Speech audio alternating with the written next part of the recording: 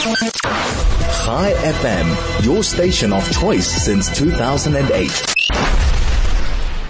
One of the interesting parts of the Israel-Hamas war, the events, the hostage negotiations, has been the role of Qatar, or not just Iran, who we know are the funders of much of the terror activities in the region, but also we know that Hamas sits in Qatar, and they have definitely played a role. We wanted to understand a little bit more about that. Dr. Mordechai Kedar is an Israeli scholar of Arabic literature and political discourse of Arab countries. He joins us this morning. A very good morning to you. Thank you for doing so. How are you?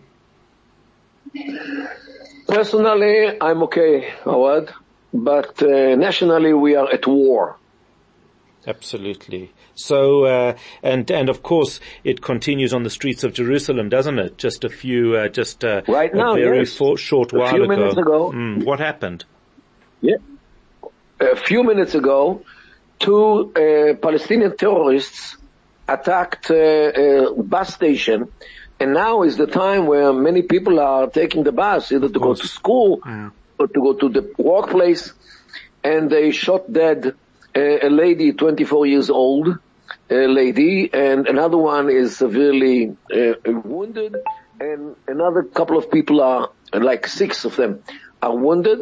And thanks to the security, the two terrorists are neutralized. I don't know what the situation is.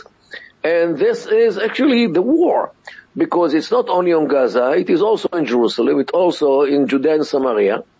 And because Hamas is not only an organization in Gaza, it has many supporters in other places, because of this extremist, ISIS-like thinking. And unfortunately, there are too many people here in the Middle East who fell in love with this ideology of ISIS and modus operandi as well. It's, and it's so interesting because social media, it tries very, very hard to say, well, why is Israel active in the West Bank if Hamas is only in Gaza? Almost trying to show that Israel is being disingenuous, whereas we know that there seems to be a very, very high amount of support on the West Bank in Judea and Samaria, for Hamas. And, we see this on the streets of Jerusalem now as well, because it translates to acts of terror. Hamas is not only an organization. Hamas is an ideology. Hamas is ideas. And Hamas is what to do when you hate the Jews. You go and shoot them dead.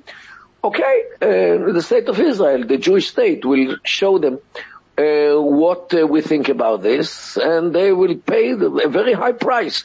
However, the problem is that they believe that once they die, they go to heaven to enjoy 72 virgins. That's a lot of virgins. And this is very hard. It's a lot of virgins. 72, no less. Yes. And it is very hard to combat with such an ideology which promises them a very good life after life in here, although life in Israel or with Israel is not so bad as it is in the Arab world. Yet they, at least some of them, prefer the eternal life in heaven, in the bosoms of those virgins, rather than living here on this in this world. We laugh through the tears, unfortunately. This is what makes it obviously extremely difficult to fight against, because when you have one side that is trying to preserve life and the other who celebrates death, you're not living in the same reality. Look, they learn from the Holy Scriptures, from the Quran especially, that Allah actually has bought the souls of the people. Means the fact that they are still alive are only because Allah still leaves their souls in their bodies, But at any minute, Allah is allowed to take them, their souls, because He actually bought the souls from the people when He gave them as an alternative their paradise. Right. So this is, if they live here, it's only temporarily, and they can choose the time and to go and to give back their souls to Allah, who bought their souls originally.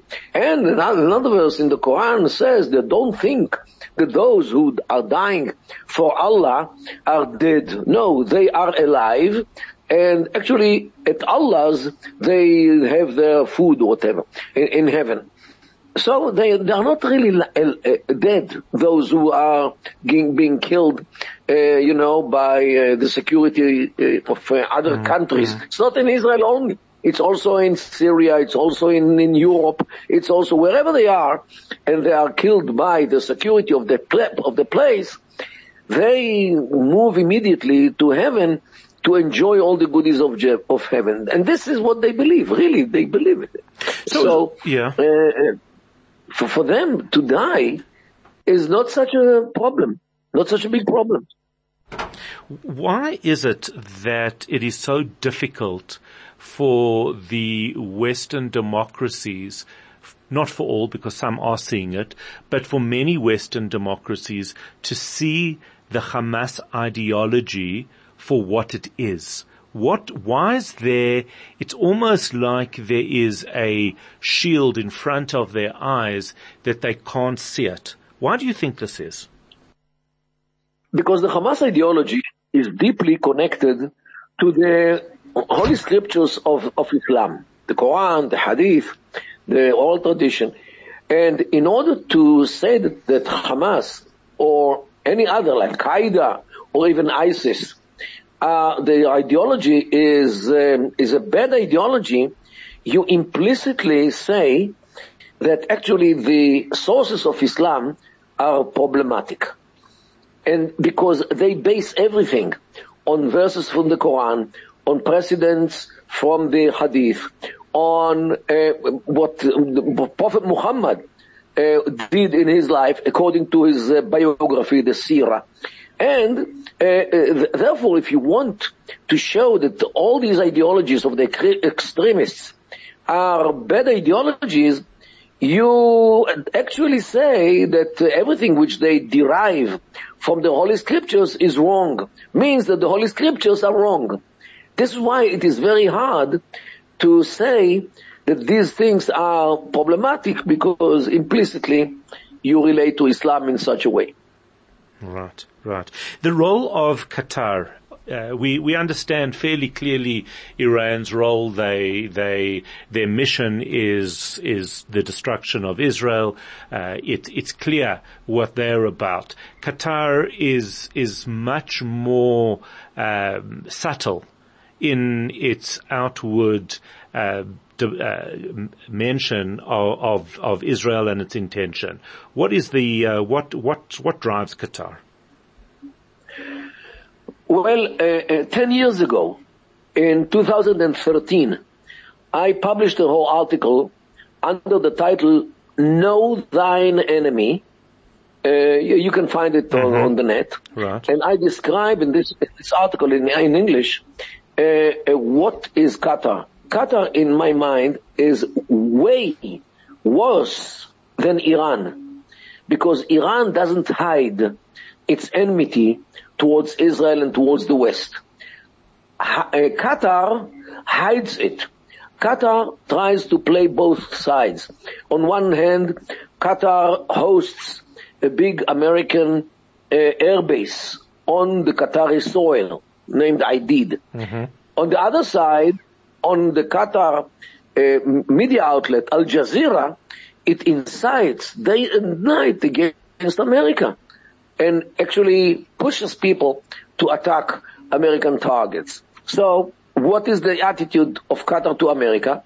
You don't know, you cannot know, because on one side they host an American airbase and on the other side they attack America. This is the vicious way how Qatar plays, and against Israel is the same. They allow Israelis once in a while to go to Qatar, especially to the World Cup games which were last year. Yeah, as if they have no problem with Israel. But on the other side, they sponsor Hamas. And they sponsor the war machine of Hamas and many other organizations as well. So, Qatar actually tries always to play both sides. And one side, and now, after they built Hamas and sponsored Hamas, now they are negotiating, or they are managing the negotiations between Israel and Hamas about releasing the hostages, the Israeli hostages, who are held by Hamas. So now, after they encouraged Hamas and pushed Hamas and sponsored Hamas them as well, and were actually in every means behind Hamas, now they are negotiating between Hamas and Israel, the victim of Hamas. Very interesting. And that's exactly the push and the pull, and that's what you're saying about undermining America but hosting an airbase, which really means that that cannot be trusted at all. We do need to leave it there. Fascinating conversation, one that I could definitely continue having, unfortunately time not permitting. Dr. Mordechai Kedar, I have found that article, Know Your Enemy, very interesting about Qatar. I'm going to read it later. Mordechai Kedar is an Israeli scholar of Arabic literature and political discourse of Arab countries.